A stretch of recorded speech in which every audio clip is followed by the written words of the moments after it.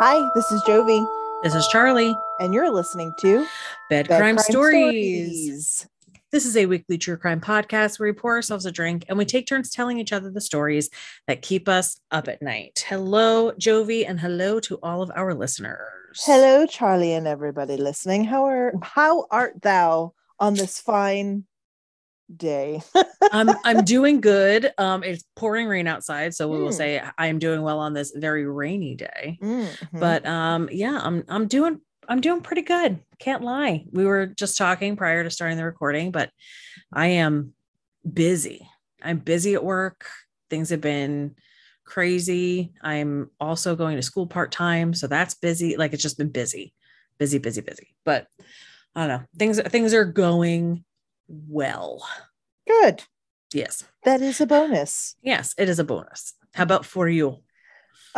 Busy as well. Mm-hmm. Um, and because of my line of work, I'm Mm-hmm. pretty much going to be a steady busy at work until February.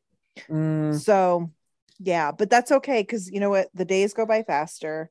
it's true. Um, and I don't have time to focus on things that I shouldn't. Mm-hmm. Yeah, So no, I get that. it's like a blessing in disguise kind of a thing. Mm-hmm. Um, so yeah, but things are going pretty well. Yeah. Just like your things are going pretty well. I can't English, but you know what I mean. I You know what I do. mean. I do. I was it's my boyfriend's on PTO this week, so I was out in the kitchen a little bit ago making lunch and I I hadn't eaten, so I was like shaky and I wasn't able to like formulate sentences. So he was Mm-hmm. like asking me a question. I'm like I'm like if I can't if I'm not making any sense, it's because I haven't eaten and I'm just my brain is defunct. So Yes. And your brain was rioting. It's like, nope, yeah, I'm not working until you put something in my belly. that is correct. It needed some sustenance, some Yes, energy. that is importante. Is Mm-hmm. importante to have. Yes, yes, yes, yes. Um, so Yeah, I didn't mean to cut yeah. you off. No, I wasn't gonna say anything. Um, damn it, where's my phone? Mm, what I was going to talk to you about is on my phone, and I don't know where it is. But Fun. I want to see. Hold on, let me Google it really quick Okay, because I want to make sure I say the right thing. Googling. This is your Googling music. Okay, Googling. Okay. okay. So the name I was going to say was correct. That's honestly all I wanted to make Okay. sure. Okay, so have you heard of the Netflix show that is coming out called Devil in Ohio? Um, I have heard about the show. Uh huh. I love Emily Deschanel, so I'm Uh totally huh. gonna watch it because Uh I huh. am a Bones fan. Yes. So I'm totally gonna watch it, but I don't, and I try. Okay, so I will say this: I tried to look up the story behind Devil in Ohio, Uh and huh. I could not find like anything about it. When I was Googling things, it just kept talking about like this show that's based on this book called Devil in Ohio, but like never really told me about is based on a true story, but never really told me the true story. It's So yeah. I because I actually read an article. It was on Facebook News because that's the only reason why I log into Facebook is to see like Mm-hmm. headlines and my Jeep group or whatever. But they actually had an article about it, and I think in that article they gave a brief synopsis of what the true story Mm, is. okay. When I get back to my phone, Yes. Yes. I can send it to you, but it looks so effing good and I cannot wait to Yeah. watch it. And I think yeah, the first episode is today. First Stop. episode, Is it really already today? yeah, September Dang. 2nd. Yeah.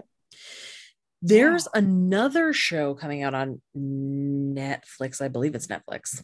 And now I'm going to pick up my phone and Google it to make sure I'm correct. And it actually has Steve Carell in it. That one though, I don't 100% know if it's based on a true story, but for some reason I think it actually is, Uh-huh. where he plays a like a therapist or a psychologist. Oh. It's called The Patient. And I'm lying, it's on FX, but it's gonna, of course, then FX is also on like Hulu. Mm-hmm. Um, Here, let me see. The Patient. It started earlier this week, I believe. And the dude who plays his patient, who's like Cuckoo, Yeah. is Domhnall Gleeson. So the same guy who played the old Charlie Weasley in Harry Potter, and he also played he was one of the general dudes in the new Star Wars trilogy. Okay.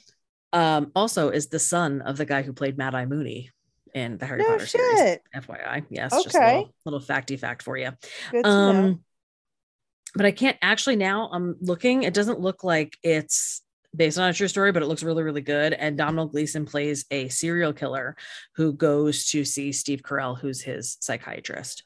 And yeah, it looked like, I think he like kidnaps him or something like that. It looks really good. Oh, Like, nice. That I'm not sounds awesome. Yeah, I'm not a huge Steve Carell fan, so but I'm still super looking forward to it. Nice. I didn't realize Steve Carell's birthday was the day before mine. Interesting. Oh, well, happy birthday. Yeah. Just as a side note, I did find that brief synopsis, and I put it in our little chat because we are Zoom recording, everybody. So since my phone is nowhere near me, and I found what the premises of the true story or whatever is for the Devil in Ohio, I just messaged it to Charlie, so she has an idea. Okay, so a little bit, so it's culty. It's culty. So you should definitely like it. Cool. Yeah, I'll definitely like it. And again, like I said, bonus Emily Deschanel. I fucking love her. Me too. I love the Deschanel sisters though. Like same. They're both so talented and they're just great. I agree with you. I like them both very much too. And I think that Emily Deschanel should be more things. I agree. I think she's incredibly talented. She's versatile. Very versatile. Like that. Versatile. For in French. That's how you say it in French. I love it. Yes. I'm trying to think if I've watched anything true crimey. I seriously don't think that I have. Well, it was thanks to you that I have recently. Because the last episode that aired, you talked about I Just Killed My Father.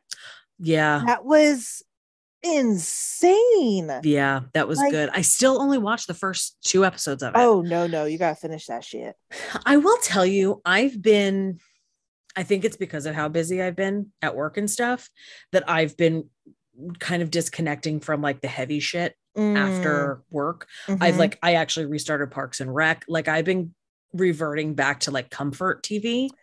Not a bad thing. Yeah, I did like Ted Lasso again. Yeah, I did like Ted Lasso again. I just needed like comfort television. And I think it's just because things have been so busy at work. I don't want to, and you know what I think it is? I don't want to concentrate anymore. Like I get that.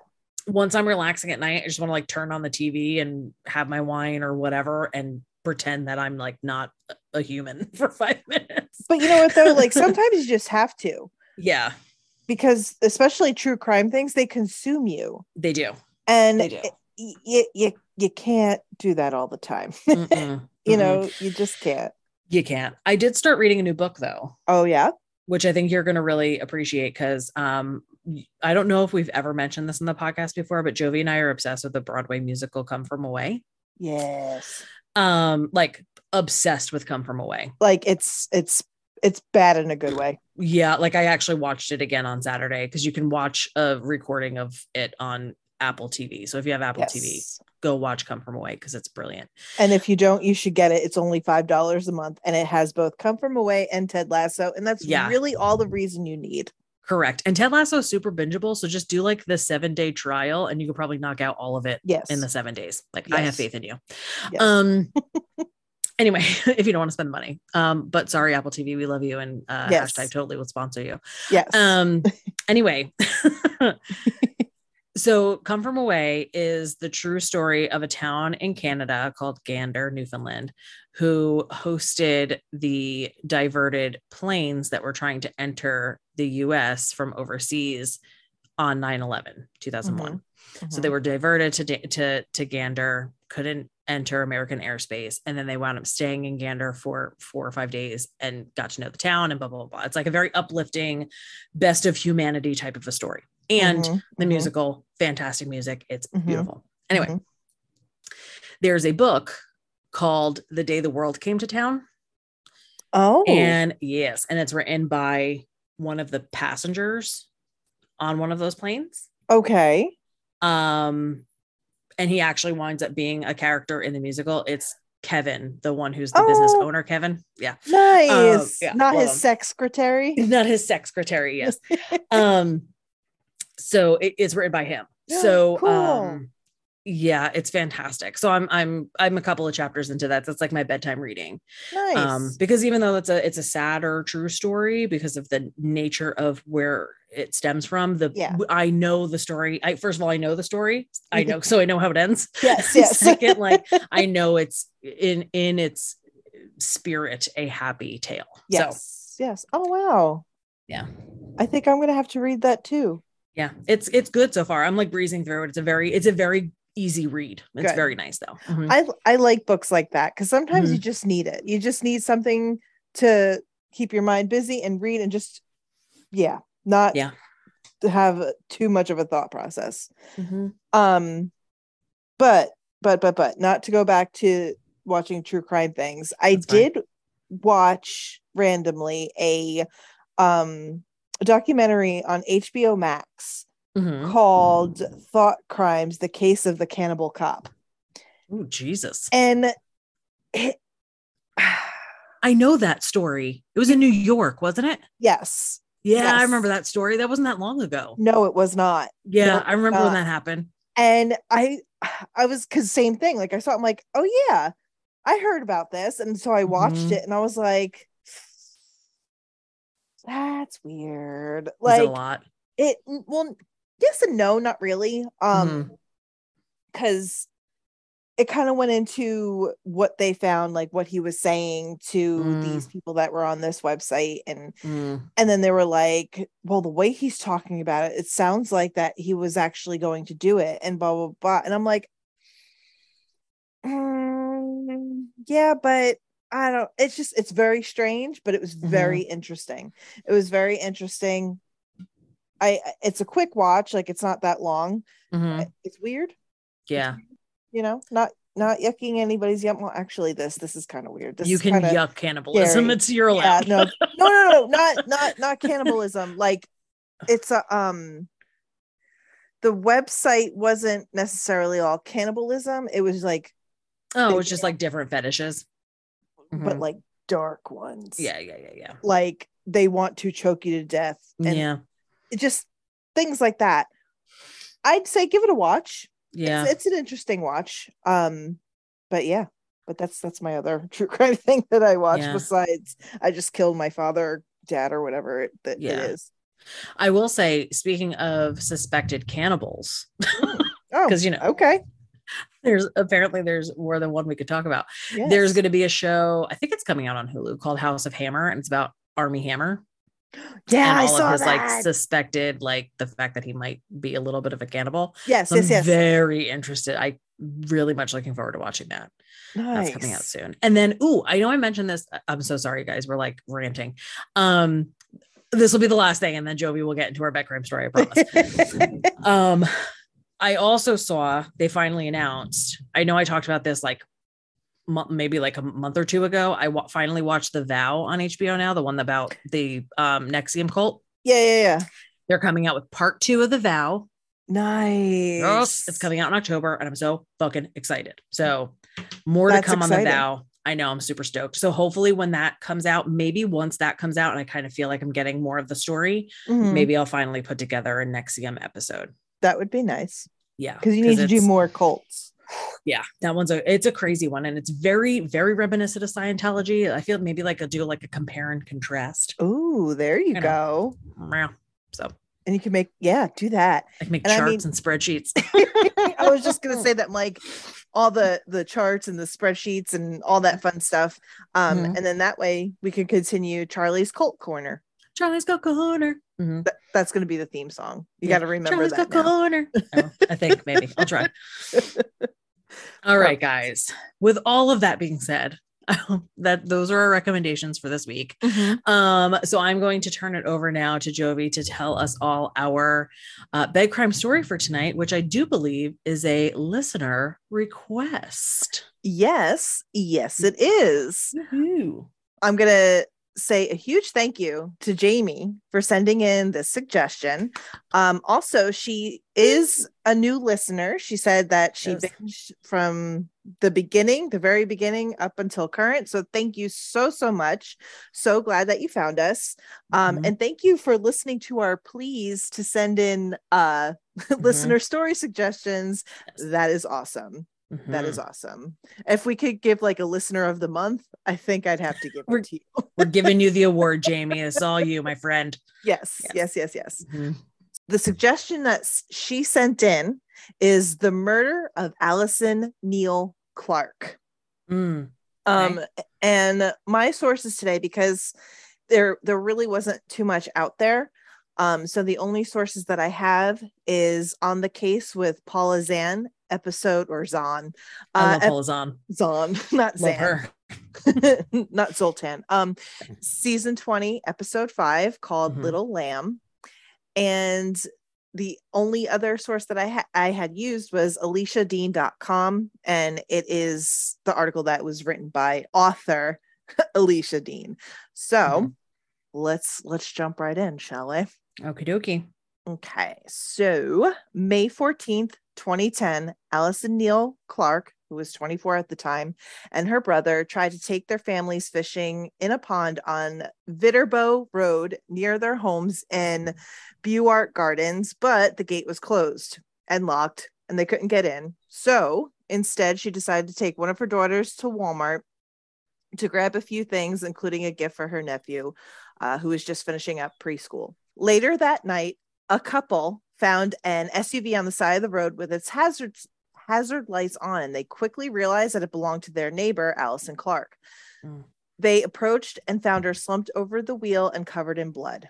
They were horrified to see that her 3-year-old daughter, Cadence, was asleep in the back seat in her car seat. The couple picked up the child and immediately called the police. Thankfully, Cadence was uninjured. When the police arrived, they found a bullet hole in the driver's side window. The mother of 2 was shot once in the chest. The bullet was found lodged in the driver's seat, and the bullet casing led investigators to the conclusion that it was fired from a Glock. There was no DNA or fingerprints found on the scene, and there was actually very little evidence at all. Jeez. It was determined that robbery was not likely the motive. Her purse was found on the floorboard, and next to it was a $10 bill with a drop of her blood on it. Allison's cell phone was also found, and it's believed that she was trying to call for help, but she unfortunately died before she got through to anyone. It also appeared that she was driving when she was shot, but she was able to bring the SUV to a stop, put it in park, and put her hazard lights on. And even though she was dying, she had the mindset to protect Cadence, who was sitting in the back seat. Jesus, that's awful. It's terrible. Her friends and family said that she was a great mom and that her then 3-year-old and 1-year-old daughters were her world.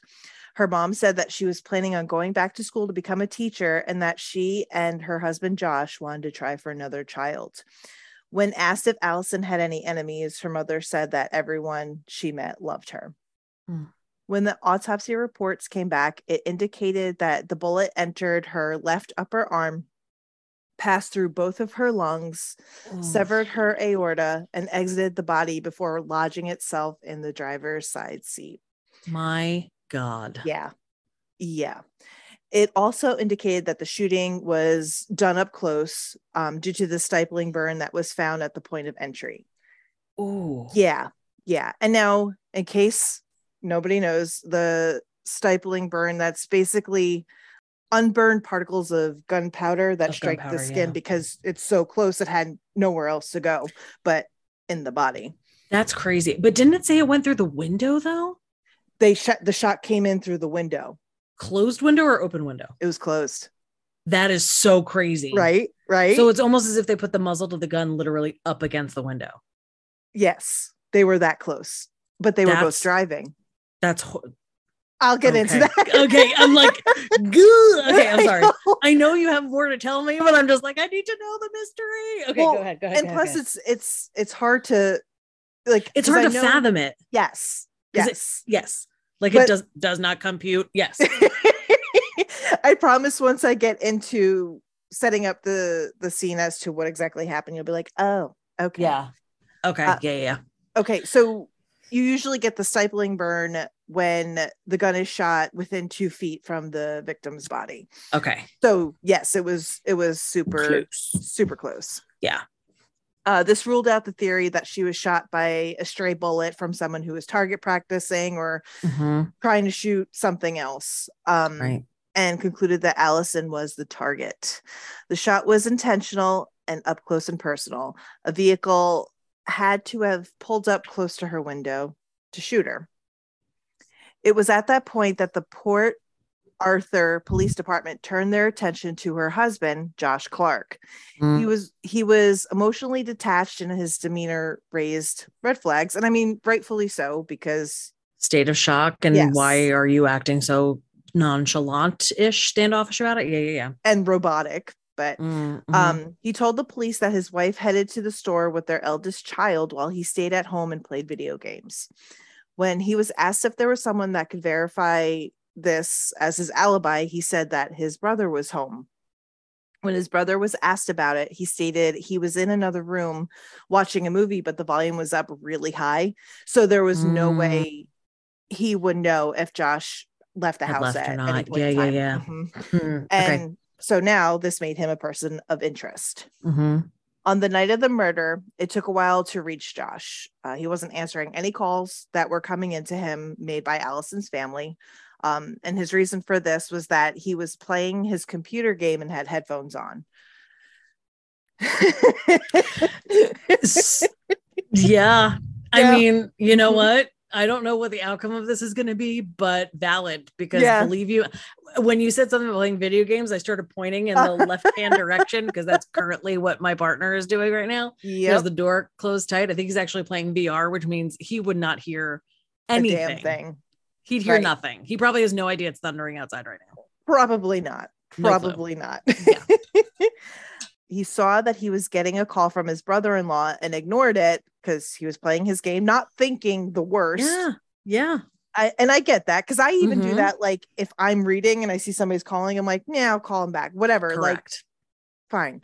But then when he called right back, that prompted Josh to answer. I was just going to say, that's why I adhere to the 2-call rule. Yes, exactly. If you see, like, if you ignore the call and they call back immediately, it's an emergency. Know there's something up. Correct. Know there's something up. Correct. And then this is when he learned about Allison's murder. Jesus. The police brought Josh in for questioning, and when he was asked if he was right or left-handed, he replied, end quote, "I'm right-handed, but I shoot a gun left-handed." Investigators found this super interesting since they said nothing about a gun being involved. If you could see Charlie's reaction right now. Okay. A little sus. A little sus. A little sus. He was also asked if he had killed Allison with the murder weapon, what he would do with said weapon. And he said, end quote, "On the way back to the house, I would have thrown it in the canal." If you tell me that gun was found in the fucking canal, I'm sorry. Go ahead. That's okay. And again, no, you're fine. And again, they found this odd because they never mention a gun. That, and most people wouldn't answer like that. True. They would just empathetically deny that they killed their wife or whoever. They would deny it. Yeah, they would be like, I don't know what I would do because I would never fucking kill my wife. Right. Not like, well, every single time I've planned this out specifically, I've decided that with the murder weapon, which of course would be a gun, I would throw it in this canal. Right. Exactly. Like, yeah. It is off-putting. It is very off-putting. And I don't blame them for being like, oh. Correctamundo. Yes. Because of this response, the police wound up dredging the canal to see if the murder weapon was there. It was not. There was no murder weapon there. Okay. Later, a forensic search of Josh's computer was also done, proving that he was online at the time of Allison's murder, but there was no way to prove that he was actually sitting at the computer playing the game. So it's like, because there are times when the boy is trying to level up Yep. So he'll keep it going and come and cook dinner with me, and we'll be doing other shit. Meanwhile, the game is up, doing its game thing. Yep. And he's level. I don't know games. I peaked at Tetris. I don't really know. I was just going to let you keep going. Yeah. When he does the game things with the gamey stuff with the games. So, okay. He was then asked to take a polygraph and he agreed. The first time it was actually ruled as inconclusive because he showed deception on one question. That question being, do you know who killed Allison? He was asked to take another polygraph test, to which, of course, he agreed. And they asked similar questions and they changed the do you know who killed Allison question to did you kill Allison? And this time they were able to clear him because he said no and there was no deception. All that fun stuff. In an interview, he stated that he knew the investigators thought he did it. They actually even told him so. They're like, you did it. You killed your wife.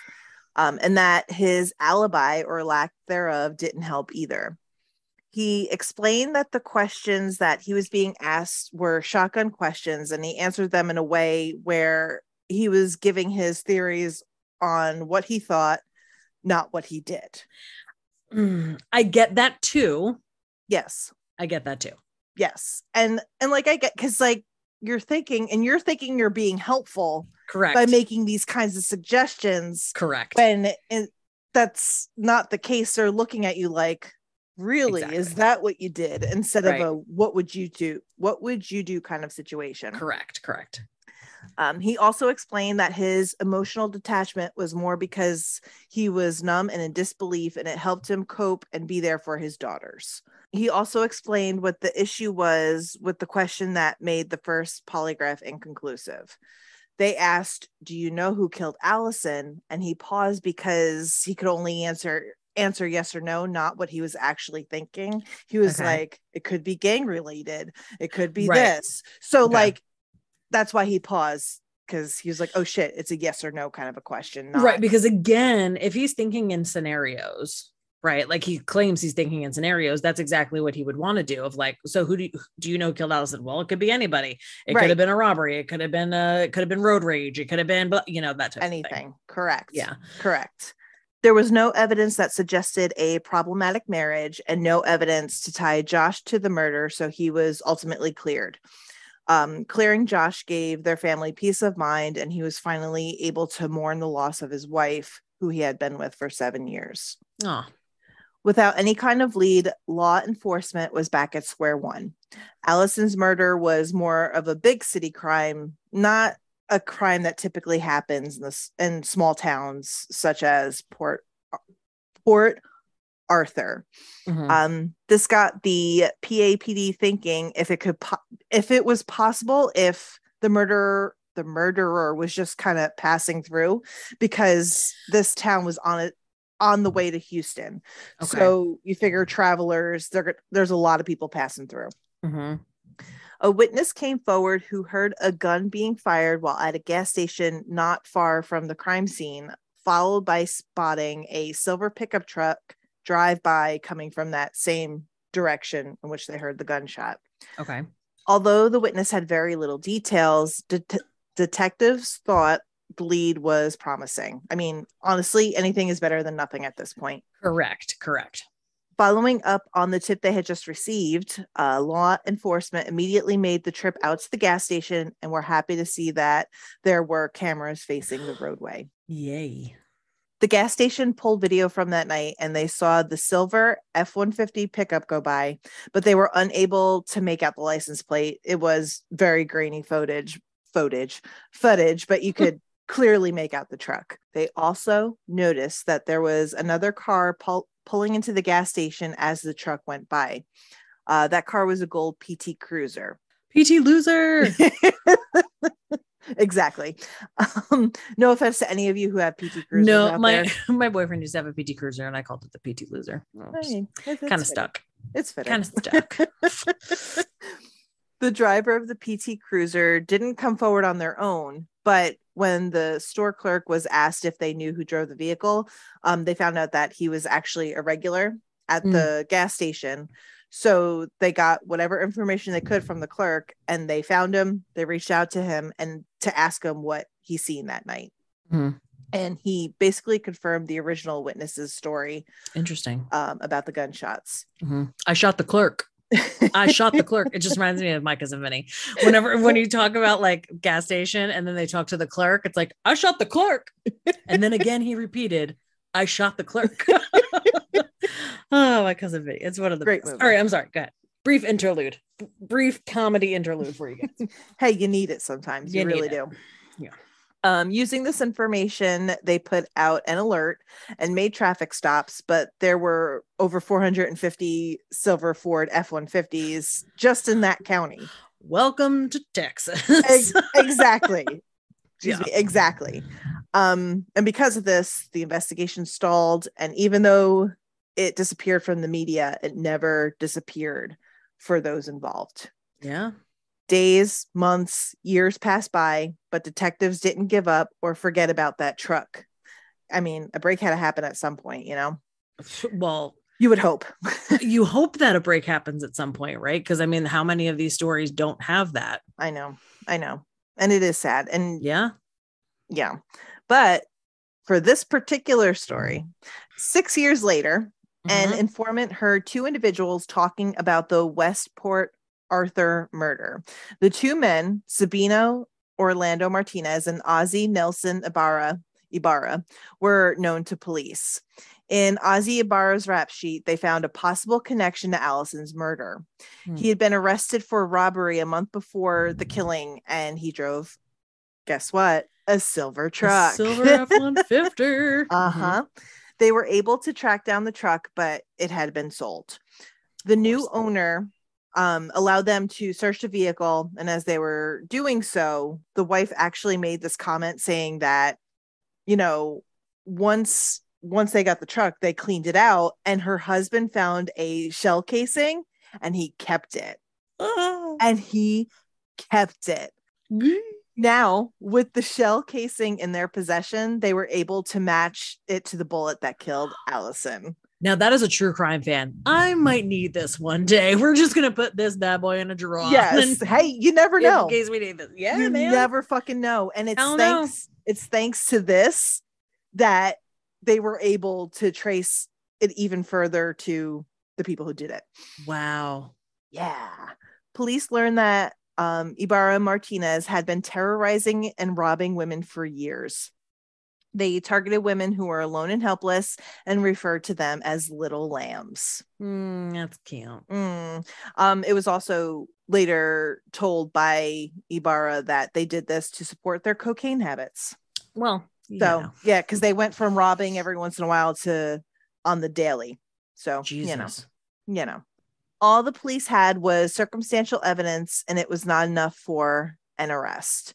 Then the investigators got an expected break when Ibarra's girlfriend, Jessica Bellis, was arrested on an unrelated fraud charge. Love it. Yep. She told police she had been behind the wheel on a dark Friday night. She said Sabino, but I guess right. You know, yeah. Pino was in the passenger seat. Now picture this, because this is going to explain the closeness. So Pino was in the passenger seat. I'm driving. I hear pow, and the window is down. I remember seeing a young girl, a young female. Pino shot that girl on Westport Arthur Road. End quote. After the shot was fired, she was told to turn around. She pulled behind the SUV, which had drifted to a stop with hazard lights on.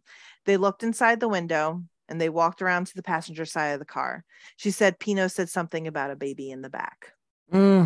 She gave other critical details only someone involved would know. She told how they pulled up to the vehicle side by side and were close when Pino shot the woman. They interviewed Ibarra, who claimed they didn't plan to kill her. They just wanted to scare her so that she would pull over and they could rob her. He said that when he found out there was a baby in the car, he was furious with Martinez.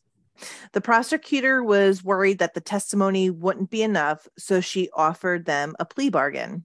Ibarra took the deal and was sentenced to 35 years. However, Martinez sent word back that he wouldn't accept anything with a 3 in front.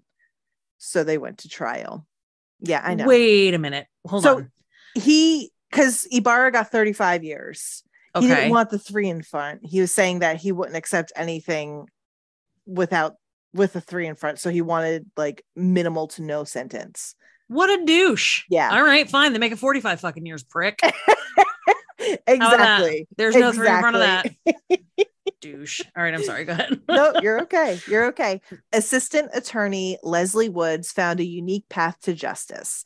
She discovered federal laws that allowed her to combine Allison's murder with the other robberies that they have done. Ooh. Mm-hmm.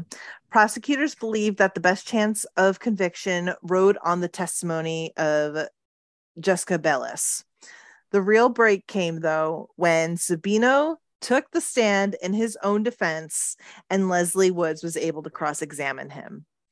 During the trial, Martinez labeled Jessica a snitch. They ended up using that against him. The prosecutor said, "Would you agree that only guilty people have snitches?" He Correct. said yes. He said yes. Mm-hmm. And then realized he'd made a huge mistake, but it was too late. Too late. What a dumbass. Mm-hmm. He showed no remorse. Of course not. And he was sentenced to 80 years in prison. Good riddance. I mean, he didn't want a 3 in front, but he got an 8. No, he didn't. So... no, he did not. He didn't get his 3. Boom. Allison's husband, Josh, is raising their 2 girls and keeping their mother's memory alive. He holds no grudges against law enforcement for suspecting him. He knows that they were only doing their job in finding his wife's killer. Agreed. And that is the story of the murder of Allison Neal Clark. Wow. Mm-hmm. Wow. Mm-hmm. That was a crazy story. It really was. And thank you again to Jamie for suggesting that. Yeah. Like, I'm so happy to know that their family actually got the closure and she got justice. And it took a while, but that's great that they were finally able to put the people responsible behind bars. And especially after all those years. I mean, that's just, it's fascinating. And it's really nice to know that sometimes it all fucking works out. Yeah. Yeah. But Jamie, thank you so much for sending in the story. And so, in her email to us, Jamie mentioned that she knew Allison, and that Allison was a good friend of her sister. So want to send our condolences, not only to Jamie and her sister, but to Allison's entire family as well. Yes. Particularly her husband, her children, and, very happy to hear that one was solved, because they are not all solved. And it's really great to hear, maybe not a happy ending, but justice actually being served. So correct. I absolutely agreed. Wow, that was not English. I agreed. I agree. Well, everybody, thank you so much for listening to tonight's episode of Bed Crime Stories. We appreciate that. Please find us on social media. You can find us on Instagram, Bed Crime Stories. You can find us on Twitter, Bed Crime Stories. If you have a story suggestion, just like Jamie sent in to us, you can email us at bedcrimestories, or it's bedcrimestoriespod@gmail.com, or you can send us a DM through Instagram as well. Wherever you are listening to the podcast, please make sure that you like, rate, review, and subscribe. On top of all of that, please tell a friend. Please be kind to one another. Please look out for one another. It's pretty much the singular message that we have been sending since the very, very first day of our podcast, of which we are approaching our 2-year anniversary, FYI. And our 100th episode. Yes, our 100th episode is coming in 2 weeks. And Jovi and I are planning something special for you guys. It's going to be like an extra long special edition episode. So we will you'll be hearing that in 2 weeks, and we're really excited about it. Hitting that milestone for us is pretty much a big deal. So we're really super stoked about it. And again, almost approaching 2 years of doing the podcast. So Honestly, I have to tell you, I'm proud of us of sticking with it every single week. A new episode coming to you guys. Holidays and hell nor high water, does not matter. We make it happen for you.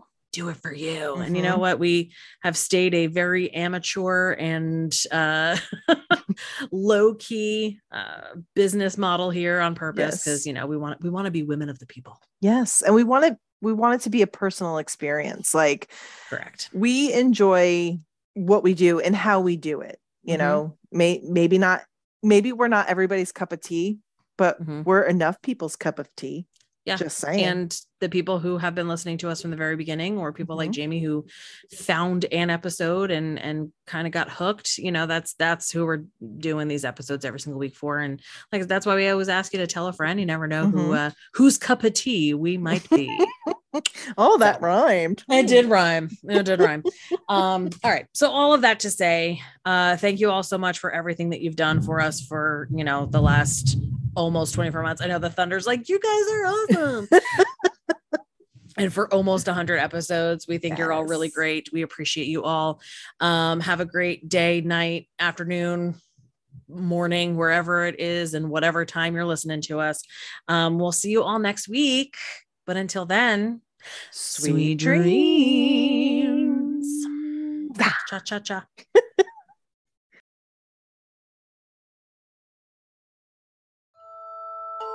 Our theme song is the song Industrial Music Box by Kevin MacLeod at incompetech.com. Licensed under Creative Commons by Attribution 3.0. creativecommons.org/licenses/by/3.0.